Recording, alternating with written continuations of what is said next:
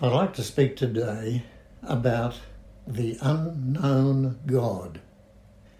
Paul had been preaching in Thessalonica and Berea in northern Greece with Silas and Timothy as part of his apostolic ministry to the Gentiles. And he had to escape on his own from there because of opposition to his preaching and plots against him. And he found a safe haven at Athens in the south of Greece.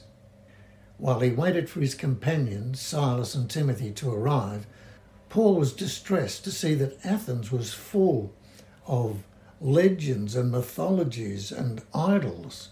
So he began to visit the Jewish synagogues there and the open marketplace and preach the resurrection of Jesus. Meanwhile, some of the Stoic and Epicurean philosophers of the city became intrigued and sceptical of these strange new things Paul had to say, so they urged him to come to speak publicly about his views at the Areopagus, that's on Mars Hill, which was part courthouse and part philosophical debating forum.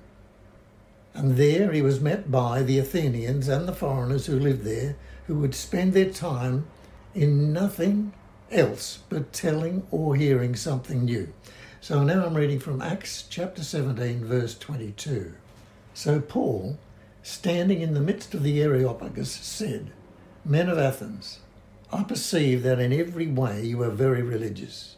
For as I passed along and observed the objects of your worship, I found also an altar with this inscription, 'To the unknown God.' What therefore you worship as unknown, I want to proclaim to you that the God who made the world and everything in it, being Lord of heaven and earth, does not live in temples made by man, nor is he served by human hands as though he needed anything, since he himself gives to all mankind life and breath and everything. And he made from one man of one blood every nation of mankind to live on all the face of the earth, having determined their allotted spans of time and the boundaries of their dwelling places, that they should seek God and perhaps feel their way towards him and find him. Yet he is actually not far from each one of us. For in him we live and move and have our being, as even some of your own philosophers have said, for we are indeed his offspring. Being then God's offspring, we ought not to think that the divine being is like gold or silver or stone, an image formed by the art and imagination of man.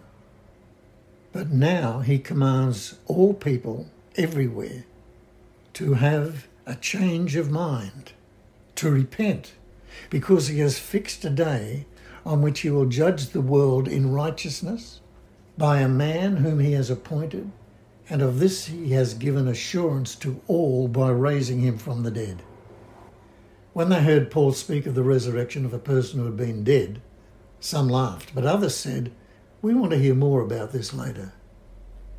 That ended Paul's discussion with them, but a few joined him and became believers, among whom were Dionysius the Areopagite and a woman named Damaris, and others with them.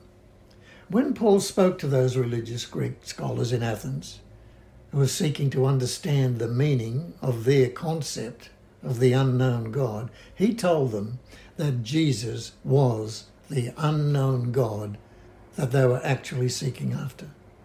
And when he said to them, "In him we live and move and have our being," that's in verse 28, he went on further to say an extraordinary thing. He said to them, "Even one of your own philosopher poets has said this same thing." Paul understood Greek philosophy, and he knew that it contained an all-embracing, eternal and unchanging truth of universal reason that they called logos, a word which described an unknown something that arranged and sustained the universe. So somewhere there was a concept in the minds of those men in Greece that all human beings really belonged within an unknown something far greater than themselves. That was a Greek belief in their philosophy.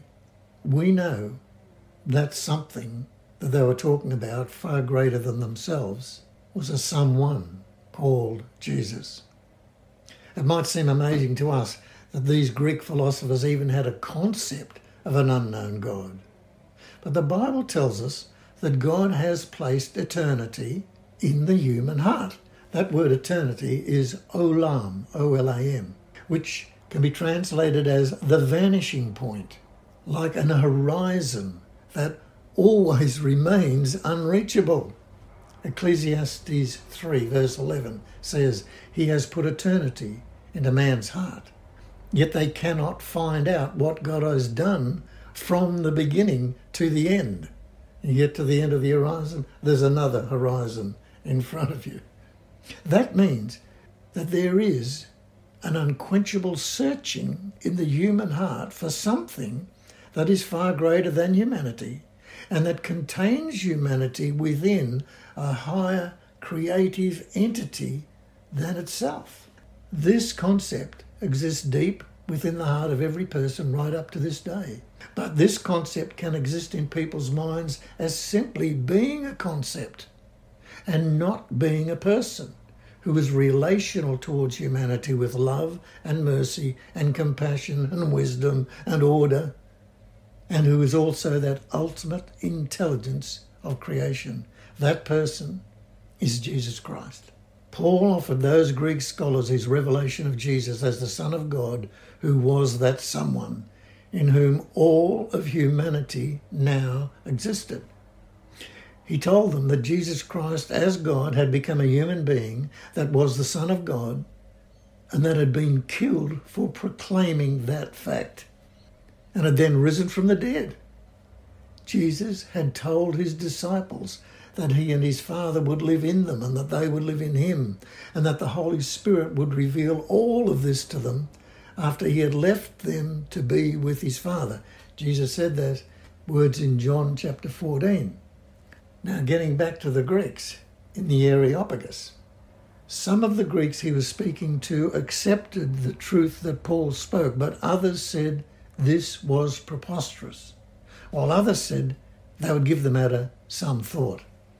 So even though that profound cosmic truth of what Paul proclaimed to those people on that day about us as humanity being in Jesus and his being in us, there is no way that that can be grasped with the natural mind. This requires a revelation of the Holy Spirit about the Father-Son relationship that we've been brought into through Jesus. Otherwise, it's not a personal reality for us to live in. Our discovery of this cosmic truth that has already been accomplished becomes our faith. It doesn't become true just when we believe it. It was always true. But now our faith makes it a present reality for our lives as we discover it. Our faith is the discovery of something that God has already done. Jesus is never separated or isolated from the Father, and he has made us part of their lives. And we had no say in that decision. But we do have a say in how we respond to it, just as those Greek religious scholars had. We need the light of this truth to penetrate our hearts. Otherwise, the darkness and confusion of the human mind keeps us ignorant of it, and we remain forever searching and never finding the unknown something for us, someone that we need, that fulfills our lives. What is generally believed in our Western culture is that wealth and success and being well thought of is just about the best thing that could ever happen to us. And God has every good reason to break this illusion of ours, however he chooses to. And this is part of the perplexity and confusion of our age. The difficult things that happen. Where's God?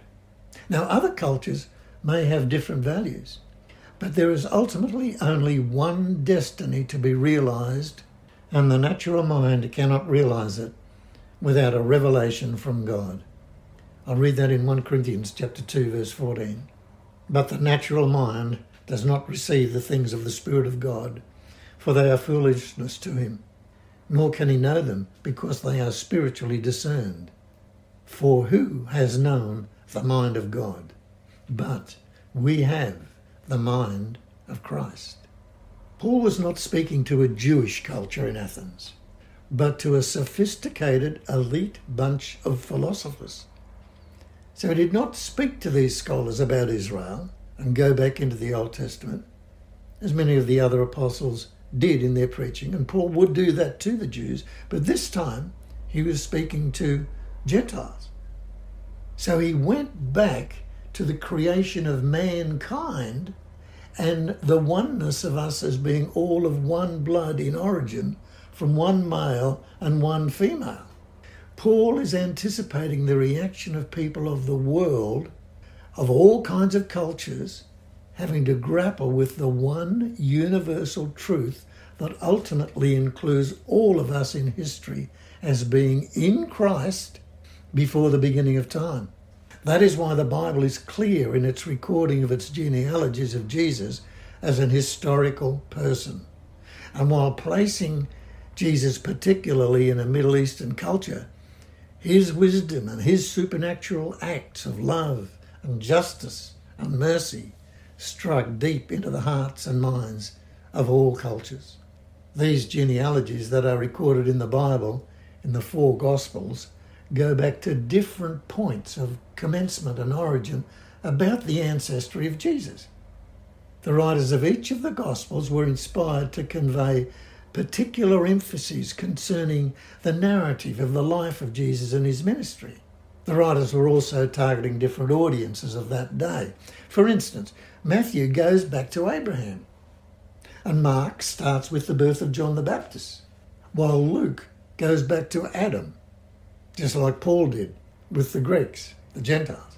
John, however, in his Gospel, goes back beyond them all and begins with, "In the beginning was the Word, Logos," which was that word that the Greeks understood, as we saw previously with Paul in Athens.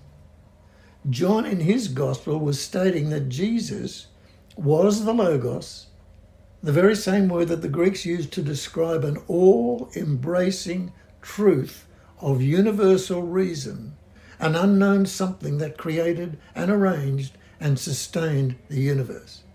That statement would have challenged any Greeks anywhere as they listened to it regarding their understanding of the meaning of Logos, because they would not have conceived of that lofty universal concept of theirs as being a mere mortal called Jesus, the Logos, who somehow created the universe. And nonetheless, the Holy Spirit confronted them with that truth, and he would have made grace available for that truth to be embraced in their hearts and believed in as the ultimate truth for their lives. In the same way, that statement of John's about the Logos, Jesus being the Word, that would have disrupted the Jews' understanding of the word Logos, which to them was not Jesus, because the word to them was simply and categorically the Torah, the sacred written word delivered to them from God. And again, the Holy Spirit would have confronted them. That truth would have been told to them, the truth of Jesus as the Christ. And grace would have been made available for that truth to be embraced in their hearts and believed in as the ultimate truth for their lives. But as in Athens, some laugh, some believe, and some say, "We'll hear about that again later, maybe." So across the board, Jews and Gentiles, all the rest of us as humanity, are being confronted by the reality that one man, Jesus, is, as God, the totality of meaning from the beginning of creation through the times of the fall of creation and Adam and Eve, and its redemption through Jesus, and then its fulfillment in eternity through the Alpha and the Omega, Jesus Christ. When John writes in his Gospel further on in that first chapter, in verse 11, he states emphatically to all of us concerning Jesus that he came unto his own, and we knew him not, and received him not, and we killed him. But Jesus came back from the dead, and he can never be killed again. So John tells us that the best thing we can decide for our lives is to be actively joined in spirit to his life, because he will not cease his speaking and his supernatural doing of love and justice and mercy towards us. He will never go away. He will interrupt all of our religion and worship and philosophy, and he desires to draw us into participation of the oneness of life that he shares with his Father. Among the apostles, it was Paul and John who were the ones most graced with the revelation of the vastness of the universal work of atonement accomplished for all of humanity by Jesus on the cross.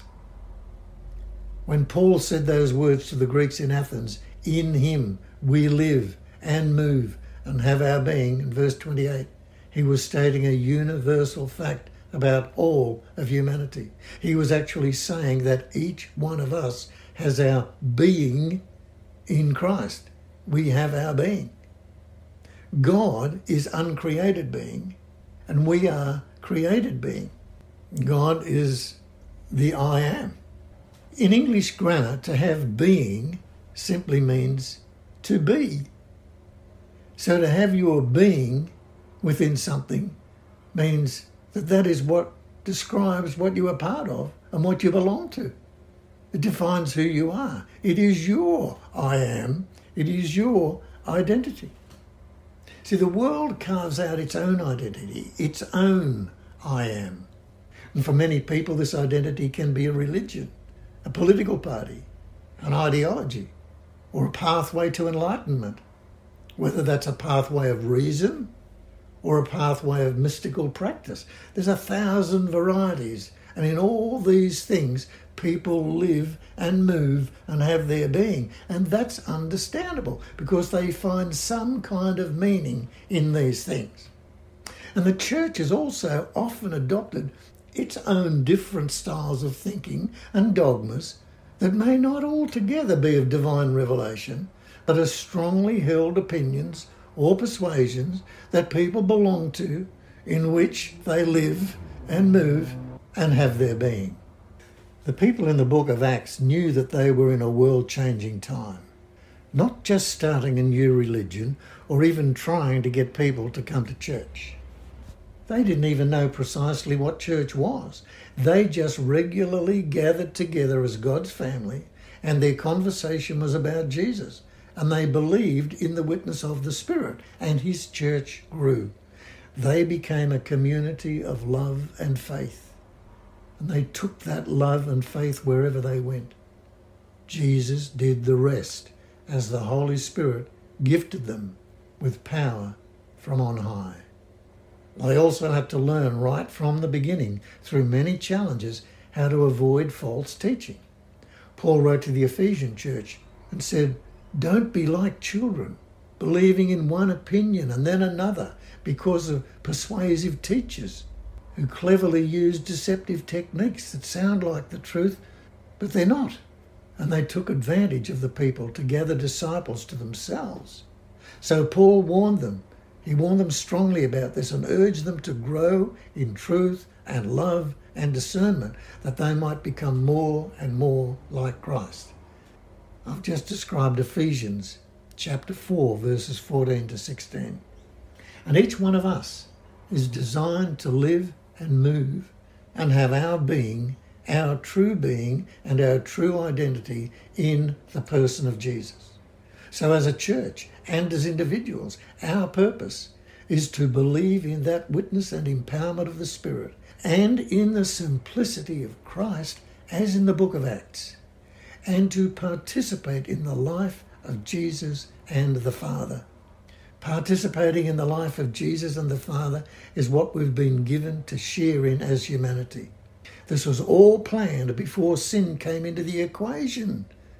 In eternity, that was planned. And that's why Jesus had to come to live and die and live again to reconcile us as humanity to the Father.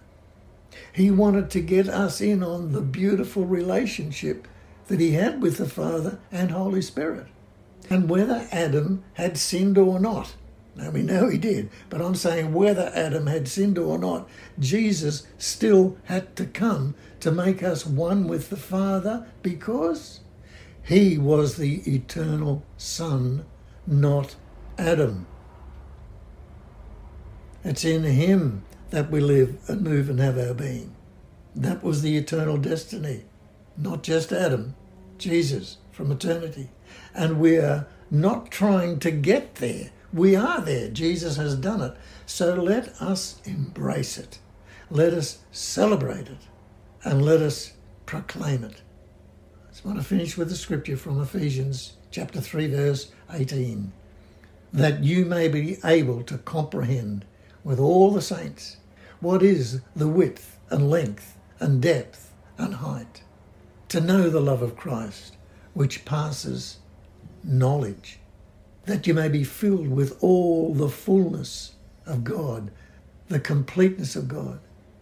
Now to him who is able to do exceedingly abundantly above all that we ask or think, according to the power that works in us. To him be glory in the church, through Jesus Christ, to all generations, forever and ever. Amen.